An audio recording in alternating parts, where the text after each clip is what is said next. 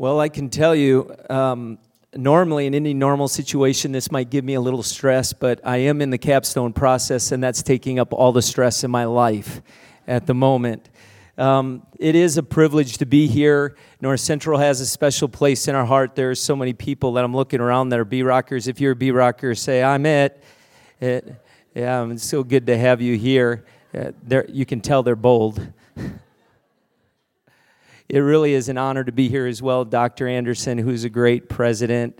How many would agree with that?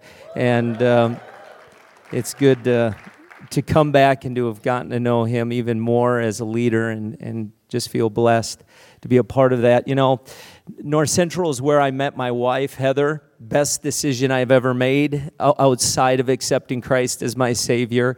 And I remember I was sitting right back there. In 1991, Kim Whita was up here at 1 o'clock in the morning. We're in a prayer meeting, and she was up here leading prayer, and I was going to law school. I had already made the decision. The only reason I came to North Central was because my mother, who had died when I was 15, had said she wanted every one of her kids to go to Bible college for 1 year. And I came here only to honor that. But I was going to law school, and I had already picked out a school in Chicago, Illinois. I was moving that direction, and the Lord very clearly spoke to me. And listen, I could have served the Lord as a lawyer, and I could be as much. I was called whether I was a lawyer or not, okay? I'm not saying you have to be a pastor in order to serve the Lord and do what God's calling, because we're all called. Every one of us are called, and God calls us to different places. But the Lord spoke to me, and He said, you may be a lawyer and you may be good, but you will never be happy. And I knew in that moment that I could not produce my own happiness. I needed to obey the Lord. And made that decision that I was no longer going to law school, and I stayed at North Central University, and God changed my life, and I can tell you today I wouldn't change a single thing. For one, had I not stayed, I would not have met the most beautiful woman in the entire world. Somebody else that would drive me nuts to know she was with someone else. So I praise the Lord every day that I stayed. Well, you know, I was out. I just started getting this hunting thing, and so Larry Bach said, well, let's go hunting. I know Larry, and he's a big hunter. And he said, let's go hunting. I said, okay. So we went out hunting. He was going to show me how to do it. And we went out. We were sitting in the stand looking deer hunting. We were going to go out shooting and, shoot a deer. And we're sitting out in the stand, and we're sitting there all day long. We sat in the stand looking for a deer. Not one deer came through, where we were sitting. And finally, right about the time we were ready to leave, this huge buck comes trotting on through where we were at, and both of us grabbed our guns, and we aimed, and we shot at the exact same time, and boom, that literally, first time we nailed that deer, and it went down. Now, he thought he hit the deer, and I was sure I hit the deer. And Larry, being so competitive like he is, we were out there, and he's like, no, James, I shot the deer. I'm the expert in this. And I said, no, Larry, I'm the one that shot the deer. We got arguing, and eventually we were kind of loud. And before we knew it, the DNR guy who was in the area happened to come over, and he said, what's going on here? And I'm like, well, he thinks he shot the deer, and I know I shot the deer. And the guy says, well, let me look at the deer. He walks down to the deer, and he takes a good look at it, and he comes back, and he says, one of you a pastor, a preacher? I said, yeah, I am. And he goes, well, you shot the deer. And Larry's well, how do you know that? Yeah, I'm like, how did you know a pastor shot the deer? He says, because the bullet went in one ear and out the other.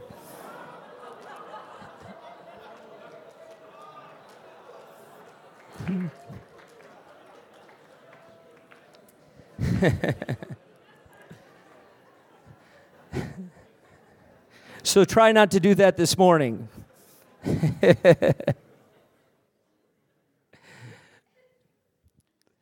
How many know we are a movement? We're a movement. That doesn't sound too convincing. You know, one of the reasons I love pastoring a multiracial church, 30 different nations are represented. People born and raised in other nations in 30 different countries come on a Sunday morning. The reason I enjoy it is because they talk back to me. So if you cannot be frozen chosen of Minnesotan and talk back, I'd appreciate that. I don't mind that. I preach better if you respond. Okay? Yeah. How many know we're a movement? We're not. We shouldn't sit around thinking that as believers that we are somehow, you know, we're broken, or we got to somehow act like we're nobodies. We are the movement, the greatest movement on the planet. I had a chance a couple of years ago to spend a day with Reinhard Bonnke. And when we were down there, my wife and I were there, we were talking, and one of the guys that was there, and I said, guys, pray, and pray that I don't ask any dumb questions. Right? Because one of the questions asked is, Reinhard, what do you think about the rise of Islam around the world? And Reinhard answered it in this way, just as Jesus would. He said, let me ask you a question. What do you think of the rise of Christianity around the world? Christianity's growth at a 6.9% around the world is growing at a 6.9%. Islam is growing at a 3.8%. Hinduism is growing at a 3.4%. The movement in this world is Christianity, and you're part of it. And it's when we stop to realize that we're a movement. I'm a movement. That when I was created in my mother's womb, that God saw a problem in time, and He said, I'm going to create a movement in this woman's womb that's going to be a movement that's going to meet the need that's going to occur down the road. That you were created as a movement to do something perfectly knitted together in your mother's womb to accomplish something in the future. And we're part of a movement. You're part of the North Central movement. There is a movement in this room. When I think of the great people that are in this room and the great things you're going to do, together you're a movement in this community. And we're a global movement. Think about it. You are not all by yourself. We're part of a movement that is moving across the globe right now. Every one of us. There are people that are around the world right now preaching the gospel of Jesus Christ all over the world. And some of them are businessmen, and some of them are lawyers and teachers and doing all kinds of things. And some of them are missionaries, and some of them are pastors. But we're part of a global movement, and we're part of a historical movement.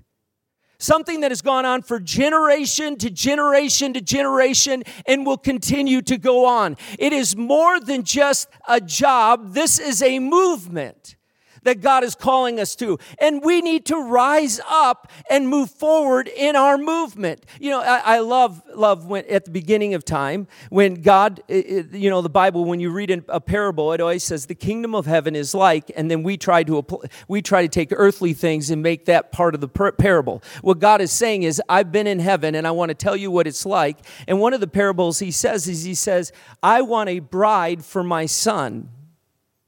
He says, I'm going to have a bride for my son, and you and us in this room, you and me in this room are his bride. And when he created the universe, he says, I'm going to create a bride, and what he did was he sent the Holy Spirit, and the Holy Spirit moved back and forth over the void. He sent a movement to start creation.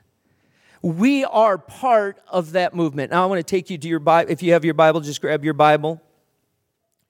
If you don't have your Bible, raise it up. If you have a Bible, I'm not actually going to go into this, but if you have it, look around you. If somebody didn't bring your Bible, just say, what were you thinking? Like, this is chapel. You should have had your Bible with you. I mean, it's kind of an important place to bring your Bible, right? Now, what I'd have them do at B-Rock, and I had to stop because of legal reasons, was I would have them bonk them on their head with their Bible and say, you need to bring your Bible. If you want to do that, go ahead. Go to Ezekiel 37, verse 1. I want a very common verse. I have a funny thing when I preach this message. I had thought about, have I ever preached this message? I have never preached on this passage until this I preached this at B-Rock, but I'm going to preach it here this morning. for a second time. Had never done it, even though it's a powerful scripture. Verse 1, it says, "The hand of the Lord was upon me, and he brought me out by the Spirit of the Lord and set me in the middle of a valley, and it was full of bones." I want you to think, when you think of spending time with God, you think of like all kinds of things, like there's going to be angels and music and you're going to feel great and it's going to just be we all have different ideas of what we think of when the Spirit of the Lord comes. Now, whether this was a vision that God had him in or whether it was a reality of him walking, whatever way it was, here comes the presence of God and Ezekiel's there and he knows God's presence is there with him and he says, "Listen, Ezekiel, I want to show you something." Now, if God wants to show me something, I'm excited because I'm like, oh, this is going to be amazing. God's going to show me. He's a good father. He's a good father. He says, "Ezekiel, you and I are going to take a walk. Come and walk with me." And he takes him on a walk and he brings him to a place where there are a bunch of dead bones.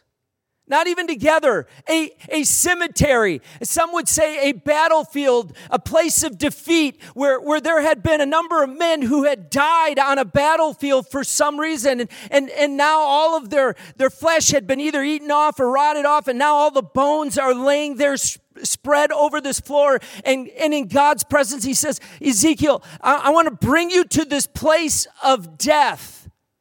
I want to bring you to this cemetery. I want to bring you to this place where there is no life. And I want you to come because I want to show you something, Ezekiel. I want you to come and look at what I want to show you today." And maybe you're in that place right now where you're sitting there and you're going, "God, why have you brought me here?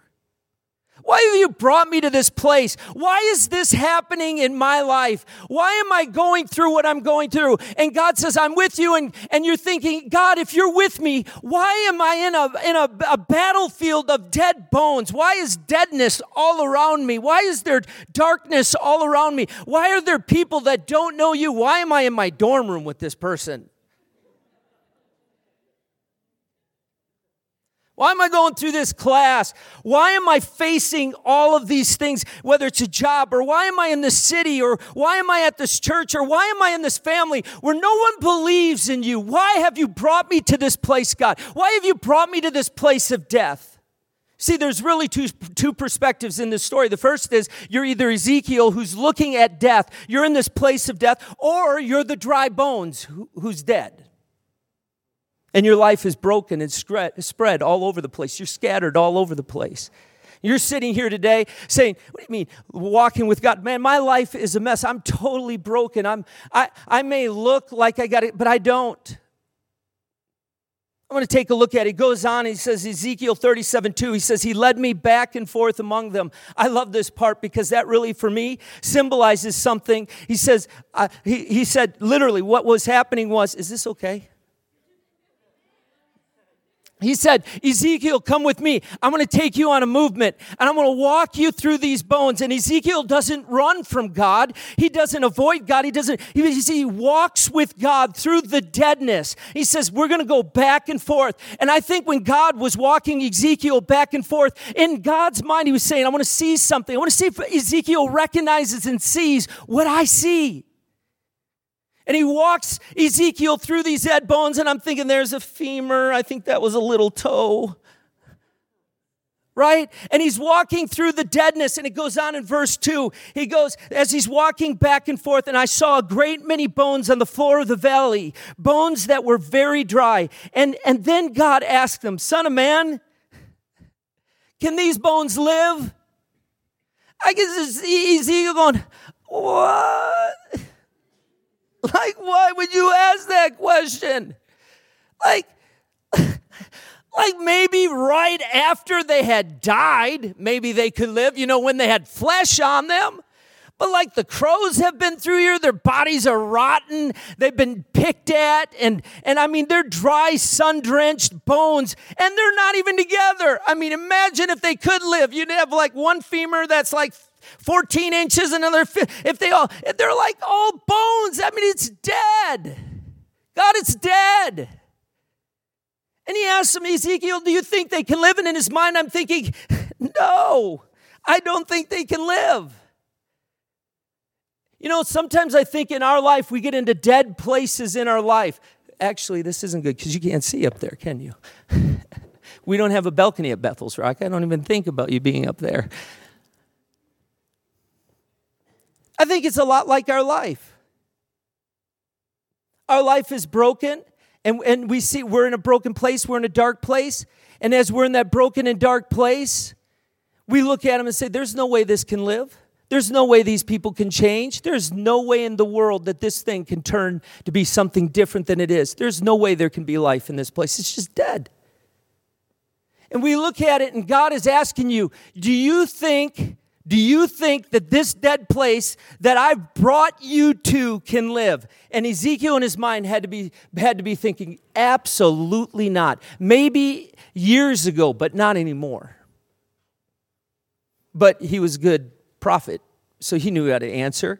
And he says, of course they can live, God, but not for me. He says in verse 3, he goes on, he says, I said, O sovereign Lord, you alone know. Like, you know, God, I'm not going to answer you, but you know if this can live. You understand if this can take place. And this is what he tells Ezekiel in verse 4. Go to verse 4. He says, then he said to me, prophesy to these bones. Prophesy to these bones. Prophesy to these bones. Stop talking about how dead they are and how bad it is. Stop talking about how terrible your roommate is and how bad your professor is, and prophesy to them. Stop complaining about the situation or looking at it in a way that can never be changed, because I believe with all my heart that when God was walking through Ezekiel through the dead bones, God wanted Ezekiel to see what he saw and not what he physically saw with his eyes. See, when he was walking through the deadness with all the dry bones, God did not see dry bones.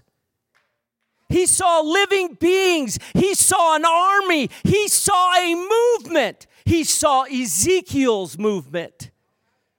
We're sitting there complaining because we don't have people following us, or we don't have people, we don't think that we can lead people. My friend, the darkness, the brokenness, the death that you're walking through in your life is your movement. But you have to see what God sees. The reason you're there is because he wants you to prophesy to the deadness of that place and cause your movement to rise up. So he says, prophesy to those bones and say to them, dry bones, hear the word of the Lord. Now, last time I checked, it wasn't God. He said, God, only you know.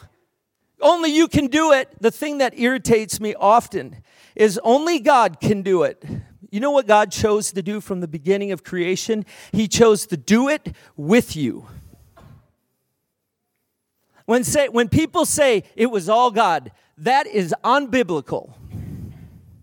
Because if it was all God, your voice would not have spoke. If it was all God, your hands would not have been laid upon somebody. God chooses to do it together with you.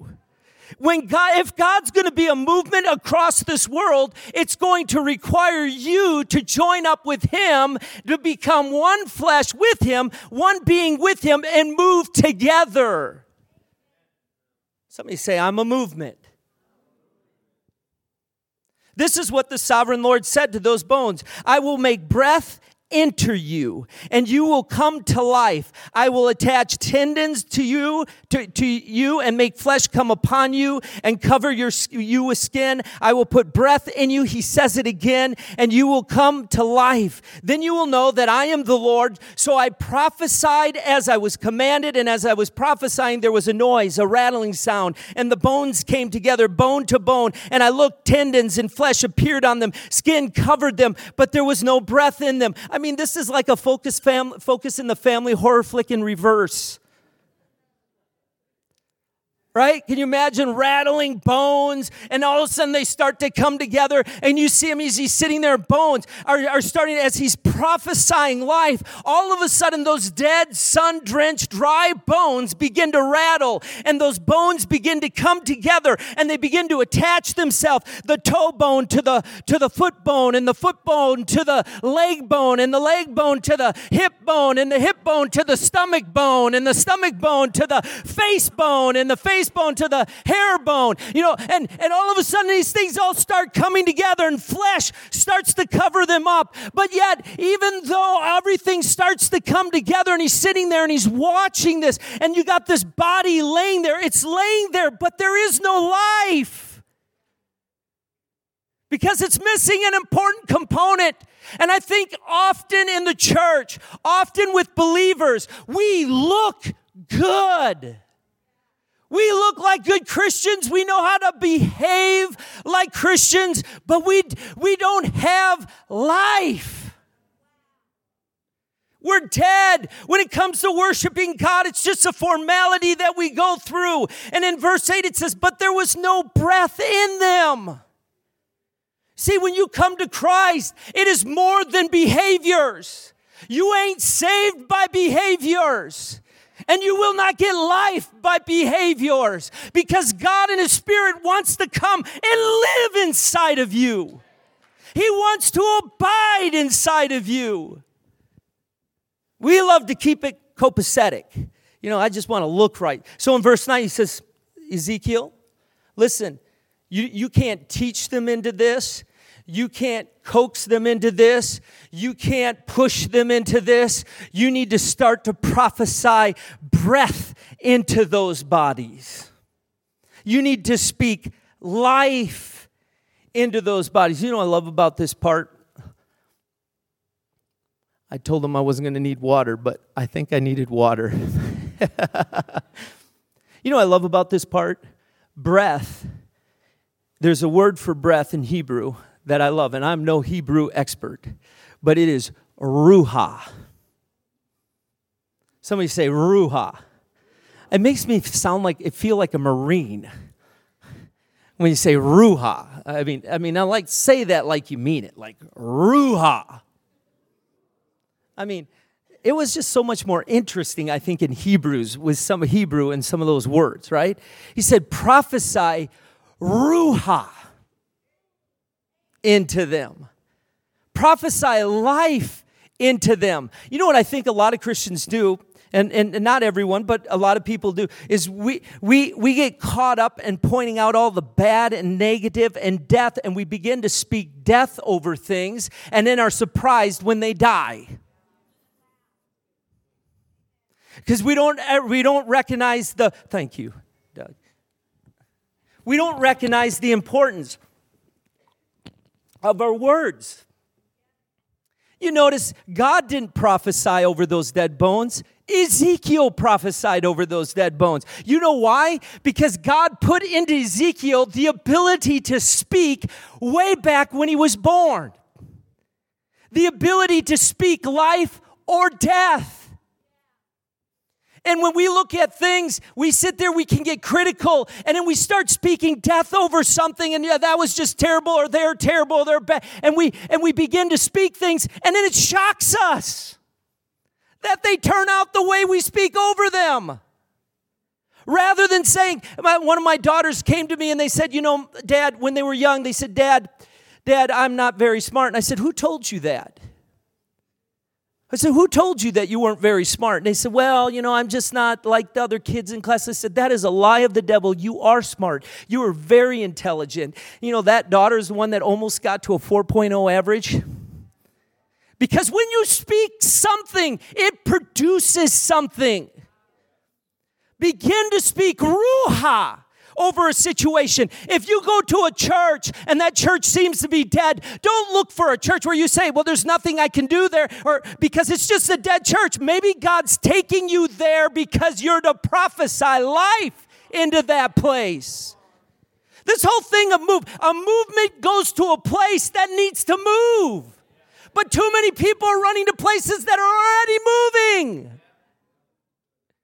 You're in a workplace, and there are a bunch of atheists and people that you just don't really care very much about, and God is somehow opening a door for you to be there. Don't be afraid to be a movement in that place, because you have the ability to prophesy ruha into dead bones and see them to come alive. See them come alive. Verse 10, he said, and they came to life, and they stood on their feet. And I love this place because this is just freaky cool. They became a vast army. And I think in that moment, in that time when Ezekiel's sitting there, seeing a valley floor completely transformed from being a hopeless, helpless bunch of empty, dry bones, and God says, so what do you think? And Ezekiel in that moment says, that's what you saw. He said, Ezekiel, meet your movement. Ezekiel, meet the force that you are now going to lead into the battle I'm about to take you to. Stop complaining why no one follows you and start being a movement in dry bone areas.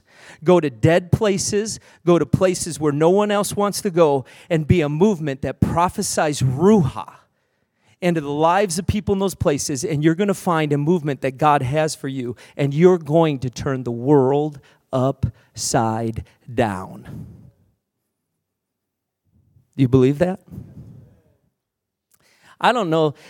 Do you believe that? Then it's funny because what I found at salvation, there's the Bible says this is how you're saved. You believe in your heart and you confess with your mouth. Am I right?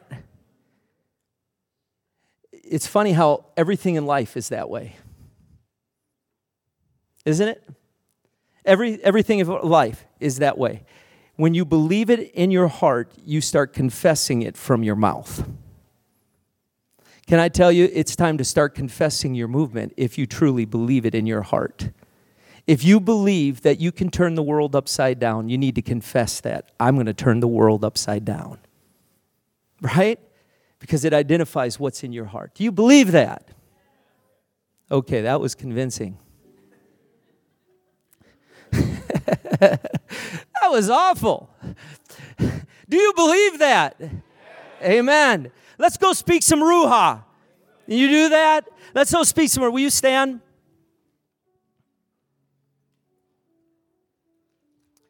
The thing that's so exciting for me is that I was in this chapel years ago.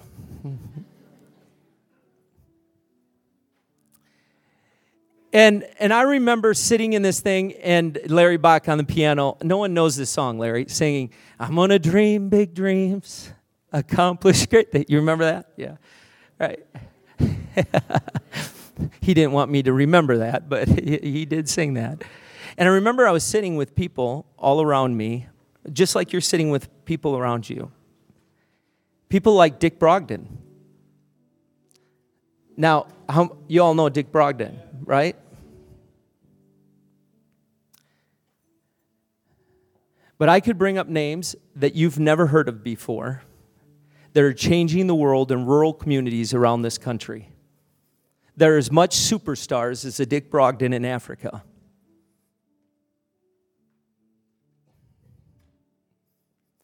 Tell you right now, I'm preaching on this actually. Greatness defined by Christ is becoming a slave to all. That's greatness in heaven, because I serve all. Our movement is going to go to serve. And as you're sitting here, it's exciting for me as I'm sitting here right now knowing that this movement is going to, there are people in this room, across this room. I pray every one of you are going to change the world that you're a part of. You believe that? Let's pray. Father, thank you for the people who have surrendered dreams that they had in their heart to pursue the dreams that you gave them in their spirit. Lord, I pray right now that you would release them from any pull or draw that they have to somehow prove themselves to other people around them that they're good or great, but that they would be free to pursue whatever you lead them to. Lord, I pray that their movement would make such an impact on this world that it would never be the same. ever again. In Jesus' name, amen. Amen. Amen. God bless you.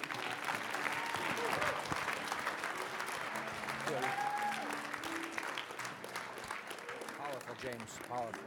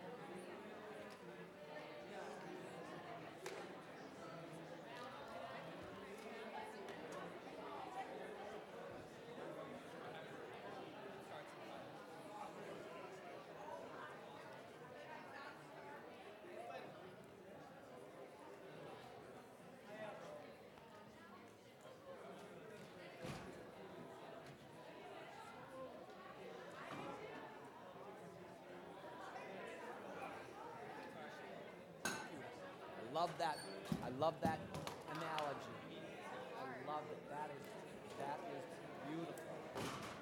I interned with Evan John, and he mentioned it to me once. And I was like, this is interesting. How many times have you gotten a card from someone and all they do is sign their name on the card? Right. No. No, you don't ever get that. Write something in there. Yeah. And so, it's just nice because I feel like singing all the songs, I feel like sometimes people hear it and they don't respond to it because it's said over and over. So people can get a refreshing That was of really what good. it is. That was so good. I think it was It was so good, Emily. I'm proud of you. Love it when you leave. Thank you.